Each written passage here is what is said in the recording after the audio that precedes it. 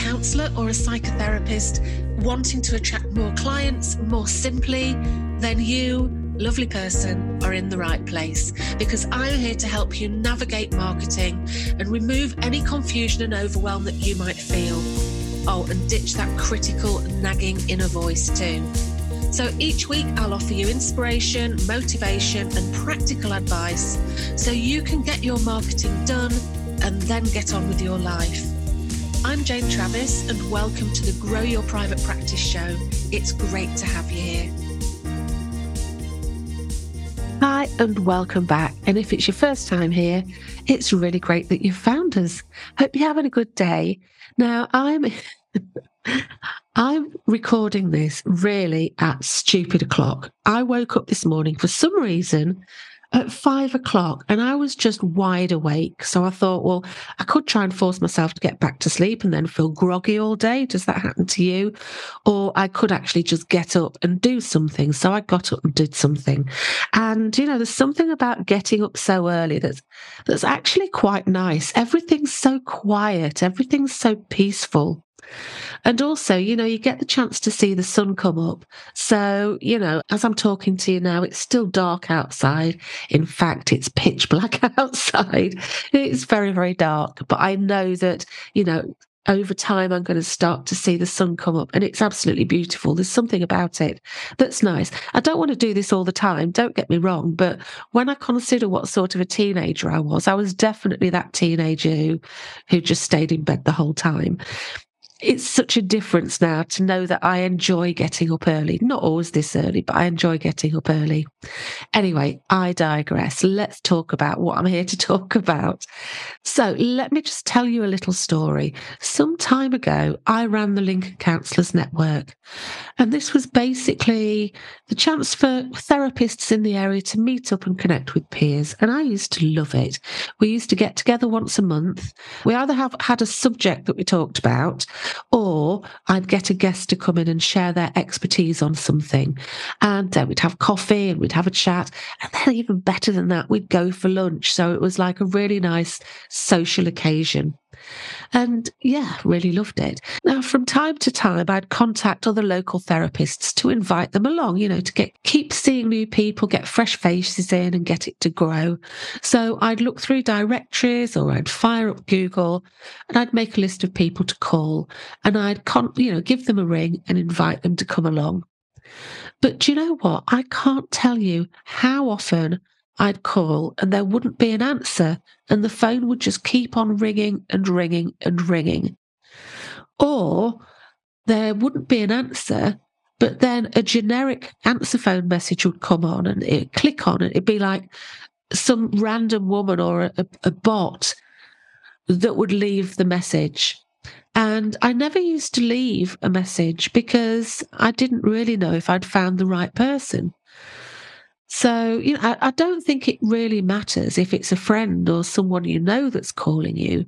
But if you've got potential clients that are calling you, then, you know, I think we need to do something else. So, you know, because imagine this, you're feeling really troubled, you're struggling and you need some help.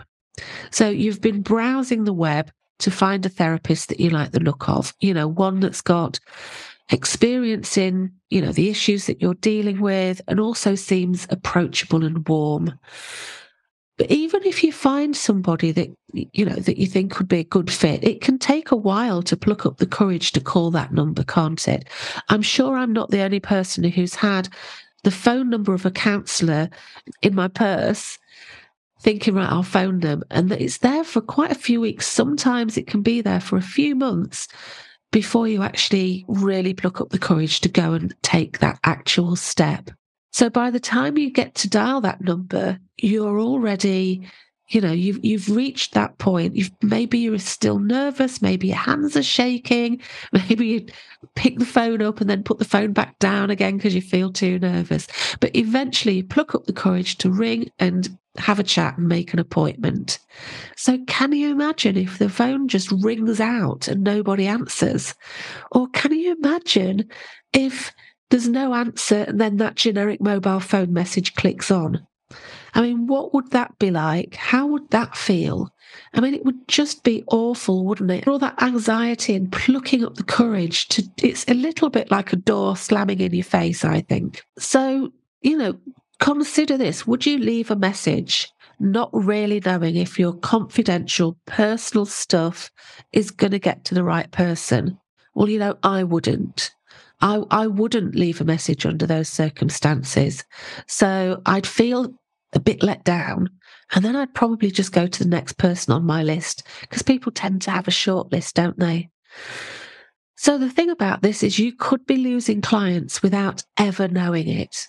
And we don't want that to happen. Because first impressions really, really matter. Your client is looking for a safe place to go and talk through their difficulties with somebody who's a professional. And it's the job of the therapist, it's our job to make this process as easy and as welcoming for them as is possible. So if their first impression of you isn't a good one, it has an impact. And the consequences of that is they might just, like I say, go to the next person on their list. You don't want that to happen. Your clients need to know that if they leave a voicemail message, it's going to get to the right person and that it's going to be confidential, that only you're going to hear what they say. So look, you work hard to get clients. It takes time, money, and effort. So it makes sense that if a client wants to use your services, like I say, which for some people takes a whole lot of courage to pluck up the courage to pick up the phone. Really, it's important that you provide an amazing experience for them. So I'm going to share with you 6 really simple ways that you can improve your voicemail message so that you can increase the chances of them actually leaving a message and then going on to become a client with you. And the first thing is have a dedicated phone that's just for your business.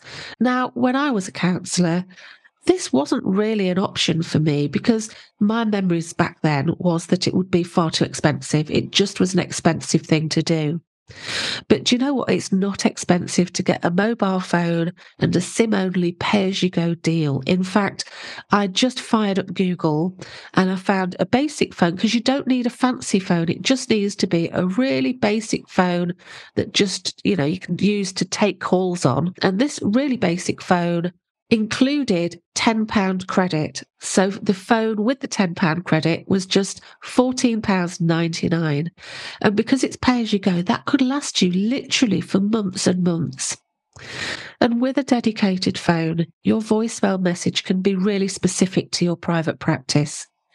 And this also has the bonus of really making it easy to switch off from work for the day, so you get a better work-life balance. So you finish your day's work, you can go and put your phone away somewhere.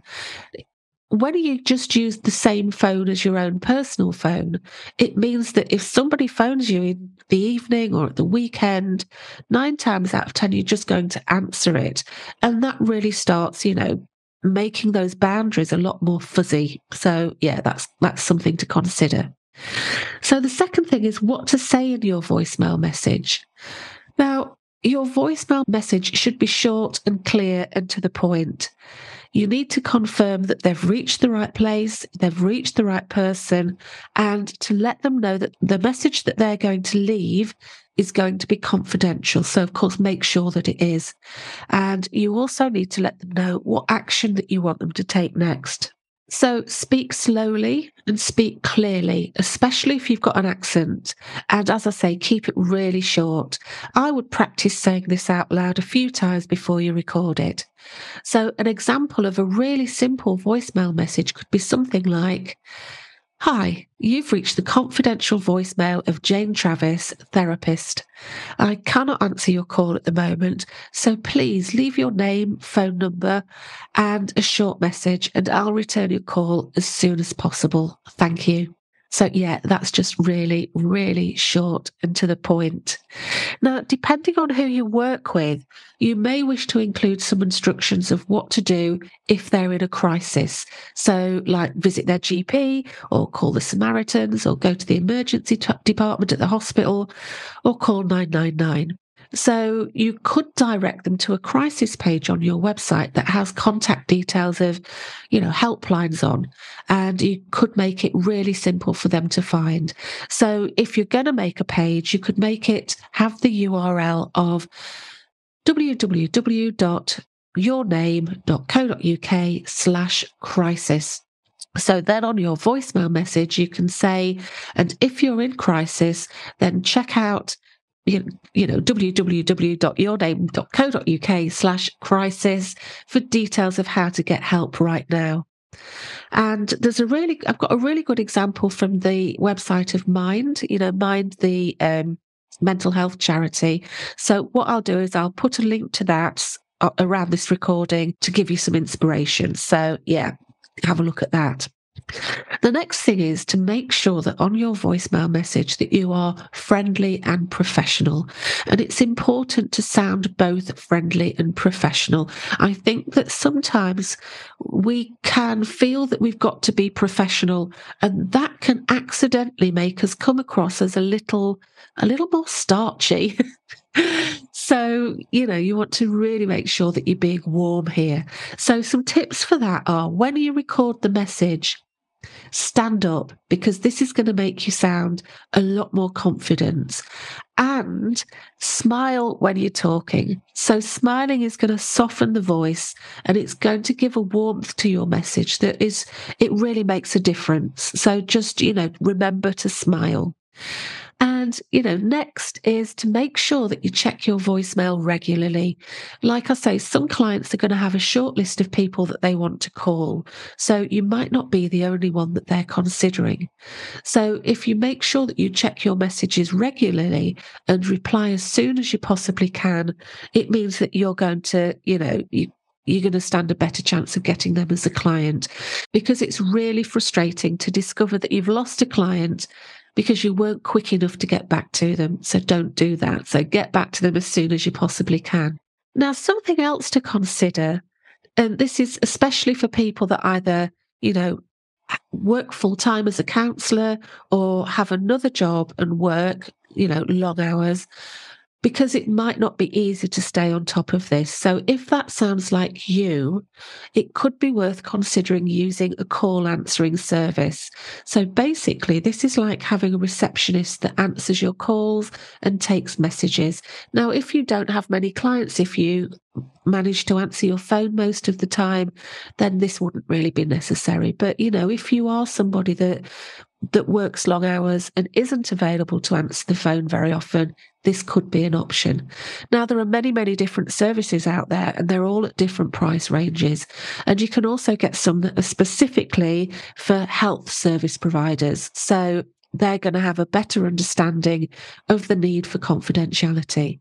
So some questions to consider asking if you contact somebody is, ask what sort of training the people receive, and also how they handle confidentiality. You need to know that they've got, a good handle on that. And finally, and it probably doesn't need to be said, but password protect your voicemail. So make sure that you can protect both yourself and your clients by adding a password to your voicemail. Okay, so there you go. That was 6 really simple ways that you can improve your voicemail message and hopefully encourage more people to leave a message so that you can then start making contact with them, and hopefully they'll go on to be a client. So it's action time to take action. So my challenge to you is to look at the process that you have at the moment about how clients contact you, and think about how you can make it as simple and as user-friendly as possible. And look, if you want to get a bit more help with this, if you want some more help with giving a great first impression, check out episode 78, which is called Why Smooth Onboarding Helps the Therapy Process. And that's with guest Kim Simmons. Now, Kim is a VA, so that's a virtual assistant. So it's like a PA, really. So Kim is a VA, and she works specifically with counsellors. So, she knows the process that counsellors need to go through. And I'll put a link somewhere around this podcast so you can go and have a listen to that. Because remember, you can't help people if they can't contact you. So make it easy, make it so that they can contact you. Do not lose that client. And if you need some help attracting more client enquiries, then check out the Grow Your Private Practice membership, where you'll discover how to attract more clients more simply.